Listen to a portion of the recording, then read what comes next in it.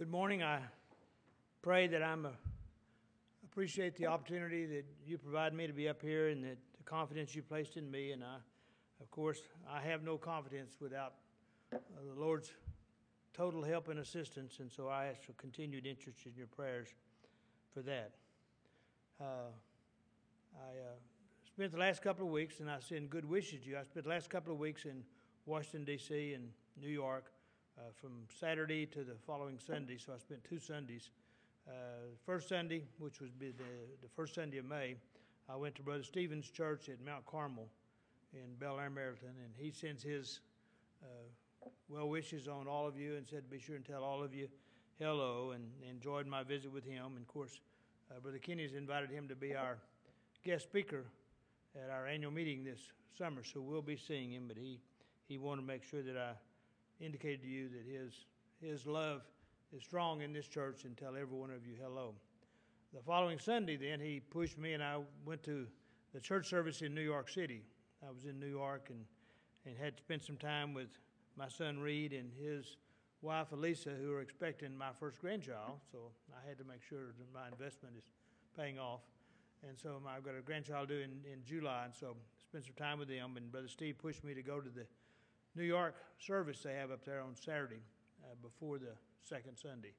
So now when I did that, he did that so that he could go down to Florida and be with his mother and his sisters, which was a good thing to do.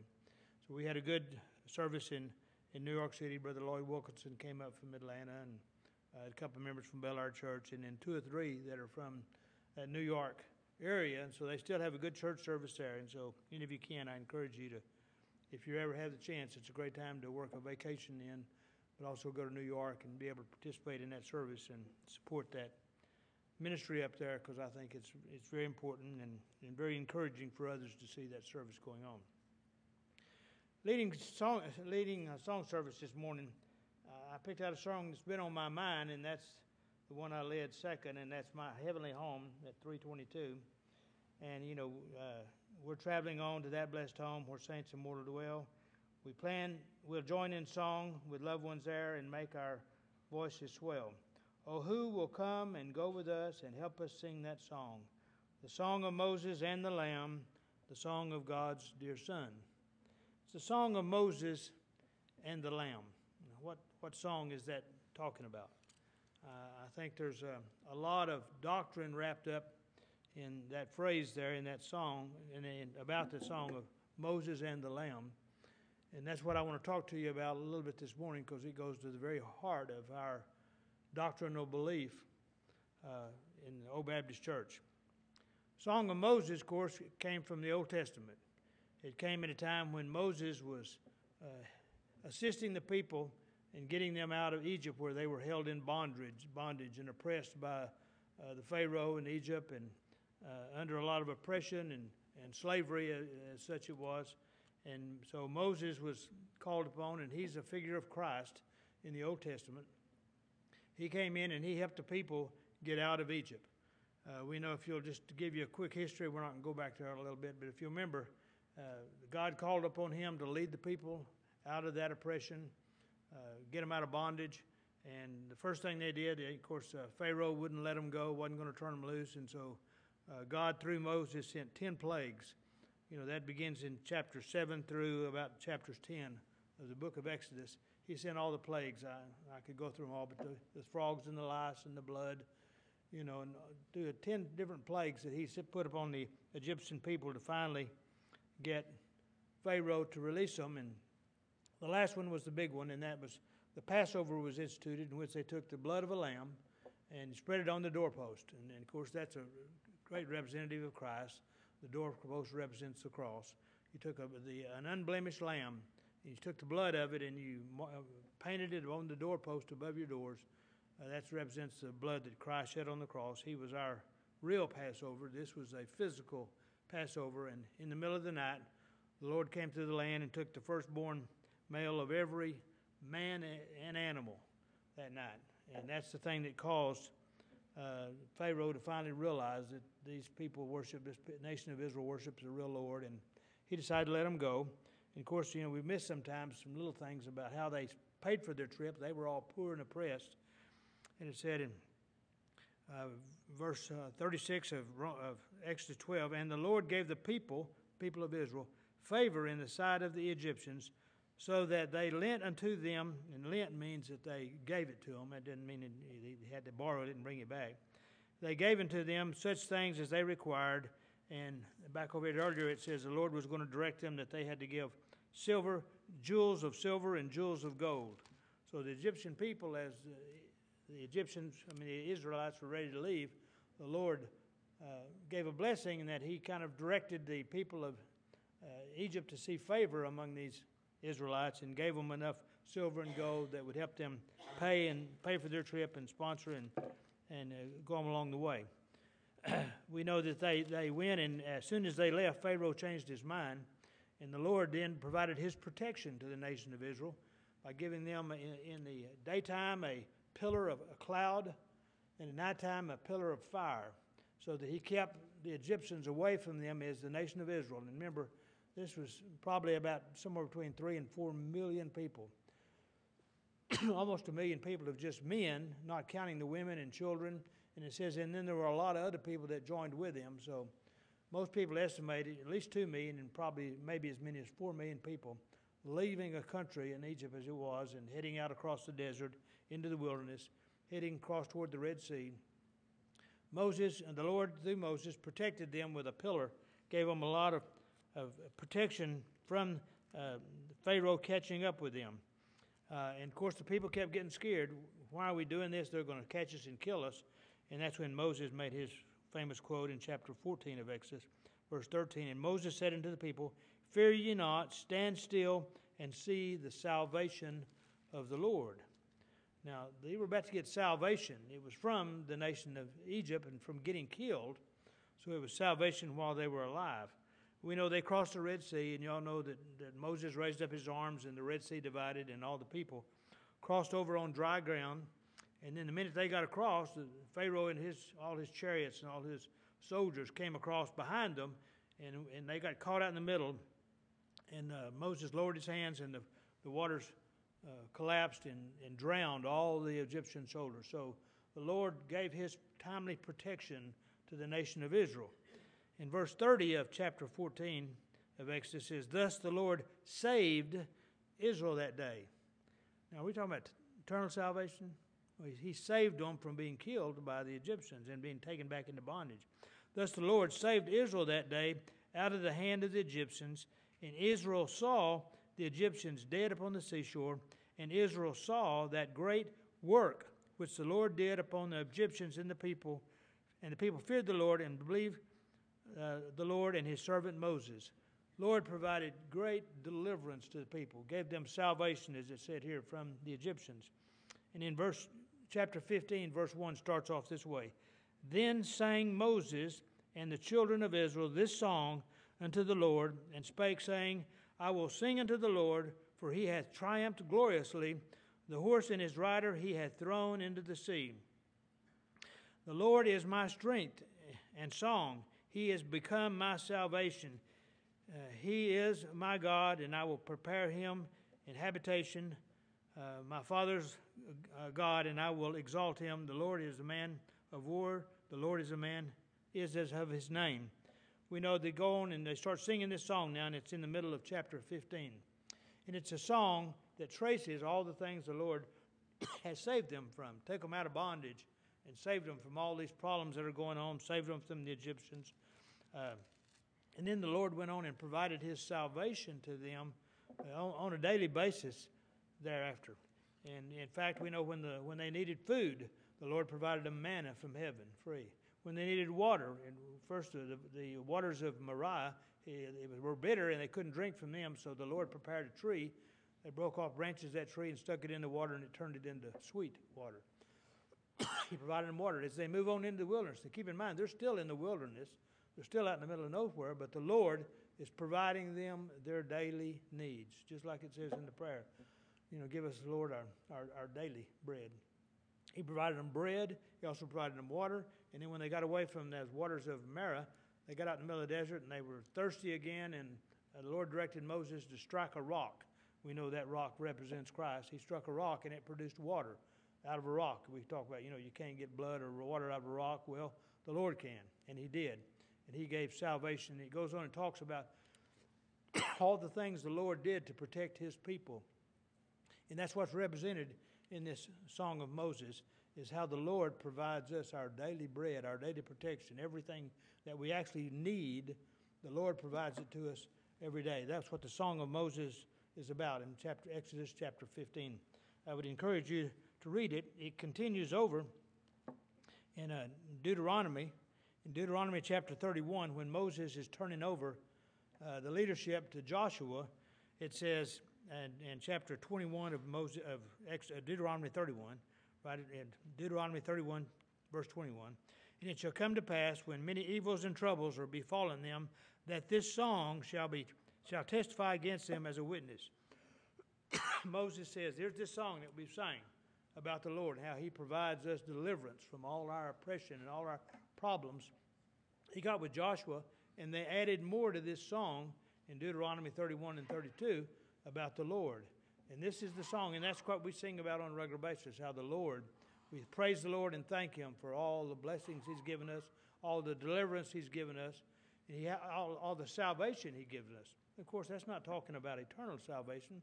It's talking about timely salvation, how we're saved. And that's what the Lord's Prayer is all about.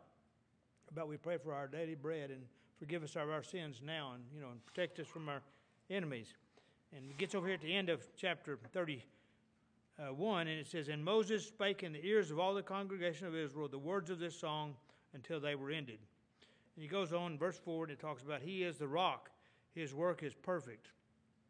And I encourage you to read that. I'm not going to read it, but it's a song you're familiar with from time to time. That's the Song of Moses. David repeated it in Psalms 18. And y'all know we've talked about this. We sing it every now and then.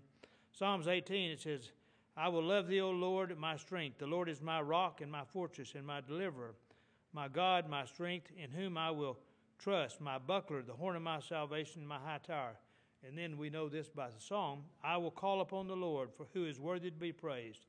So shall I be saved from mine enemies. The Song of Moses is about the things the Lord does to deliver us from our problems and our cares and our salvation from our enemies, our salvation from the problems of the world. We can turn to Him. And the Song of Moses is about doing that. And he says, I'll be saved from my enemies. Excuse me. And over the end of that, Psalms 18, verse 46, The Lord liveth, and blessed be my rock, and let the God of my salvation be exalted. David is talking about the same thing that Moses was and Joshua wrote about. Moses started it with the Song of Moses, and this is all referred to as the Song of Moses, how the Lord saves us. David says, He has saved me from my enemies. And we know times we've studied David, how much the Lord saved David from his enemies and protected him from the problems of the world. We know even when they were in the wilderness and the snake started biting them, the Lord provided Moses with that rod that they all looked upon, the brazen serpent that they looked upon, and they were healed when they did that. They all prayed to the Lord. And that's probably a lesson in that for us, is that's what we're to do on the day-to-day basis. When we're confronted any type of problems, whether it's sickness or illness or problems in this world, we go back and read these songs and see what the Lord will do for you. If we'll turn and look to Him, follow His law and follow His commandments, He will take care of us on a daily basis. That's the Song of Moses. I want to turn now to Revelations chapter 15. Revelations, of course, was a vision that was given to John by Jesus. Gave him a vision, and gave him a vision to look at a lot of things. Chapter 15, a little bit complicated here, but John is looking into heaven and seeing into the future toward the end of time. The first couple of verses of that, he says, And I saw another sign in heaven, great and marvelous, 7 angels, having the 7 last plagues, for in them is filled up the wrath of God. And I saw it as it were a sea of glass mingled with fire, and them that had gotten the victory over the beast. They've won out over the devil. They've won out over all the problems of the world. And over his image and over his mark and over the numbers of his name, stand in the sea of glass and having the harps of God. Angels were singing after having won all the battles in behalf of God. In verse 3 it says, And they sing the song of Moses, the servant of God, and the song of the Lamb. Now please note here, this in the song we sing in the songbook says the song of Moses and the Lamb. John here makes it clear, John here makes it clear that there's two songs, not one. One of the problems the world has, they tie up everything into one song, and that's the Song of Moses. The Song of Moses is, we follow his laws, we obey him, we go by his leadership, his guidance, read his commandments, go back and read all the law of Moses. If we'd follow it, we'd be saved from a lot of problems of this world. I spoke a couple of years ago about the law of Moses and how good it was. You don't eat red meat, you don't eat certain meats and things like certain foods. And if we'd eat those today, we'd be healthier, and wouldn't have the heart disease we do. Now, we've got medicine, and we've learned, and we've grown and educated. We've learned how to take care of ourselves, because I love all those things I'm not supposed to eat. So I take medicine then to get around it. But if we would follow that, we wouldn't have the diabetes we wouldn't have. We wouldn't have the heart disease we do. We'd have a lot of problems if we'd follow the law of Moses. We'd be saved in a timely manner from so many things if we'd follow the commandments of God. Love one another, love the Lord with all your heart. Brother Kenny and I were talking this morning with, I believe, Brother Keith and Brother Darrell about how the world has turned now to, looking at ourselves. We let everything get in the way of our worship of the Lord. And when we do, we're going to pay the price for that when we're not paying attention to the Lord. And we're told if we follow, that's what the Song of Moses is about. Lord, take care of us today and tomorrow. Help provide us and get us through this world. Give us the peace that comes only from you. But over here now in Revelation 15, John says, but there's another song. There's two songs. They sang the song of Moses, the servant of God, and the song of the Lamb. Song of the Lamb. What is the song of the Lamb intended to do? I'm going to back up real quickly and move along here so I can get out of Brother Kenny's way. John chapter 6, beginning in verse 31, Jesus is referring to the disciples he's talking to. He's referring to back in the days when Moses was leading them out of that oppression of Israel and helping provide for them what the song of Moses is written about. He says, our fathers did eat manna in the desert, as it is written. He gave them bread from heaven to eat. And Jesus said unto them, verily, verily, I say unto you, Moses gave you not that bread from heaven. It was not Moses that gave you the bread. He said, Moses gave you not the bread from heaven, but my Father giveth you the true bread from heaven. For the bread of God is he which cometh down from heaven and giveth life unto the world. He's referring to himself. We're out of the law of Moses. He says, the law of Moses gave you bread, but the real bread of life is brought to you by the Son of God, brought to you by Jesus, the Lamb of God. For the bread of God is he which cometh down from heaven and giveth life to the world. Then said they unto him, Lord, evermore give us this bread. And Jesus said unto them, I am the bread of life. He that cometh unto me shall never hunger, and he that believeth on me shall never thirst. But I said unto you that ye also have seen me, and believe not. All that the Father giveth shall come to me, and him that cometh to me I will in no wise cast out. For I came down from heaven, not to do mine own will, but the will of him that sent me. And this is the Father's will which has sent me, that of all which he had given me I should lose nothing, but should raise it up against the last day. And this is the will of him that sent me, that every one which seeth the Son and believeth on him may have everlasting life, and I will raise him up again at the last day. The salvation that Jesus gives us is everlasting salvation. He gives us the gift of everlasting life and eternal life. And that's what he's telling them. And, this, again, the world takes these words and they change them. And you can tell by looking at any other translation of the Bible. All these words that say believeth, he that believeth on me. Believeth is perfect tense, ends with that ETH. That's perfect tense. That means it's past and present and future. You have past tense, he believed in me at one time. I believe in you now, I believe, he believes. Or I will believe in the future. Believeth is all of those encompassed. Once God touches your heart, you believe. I can say he believeth on him. It's inside you and it's not going to change.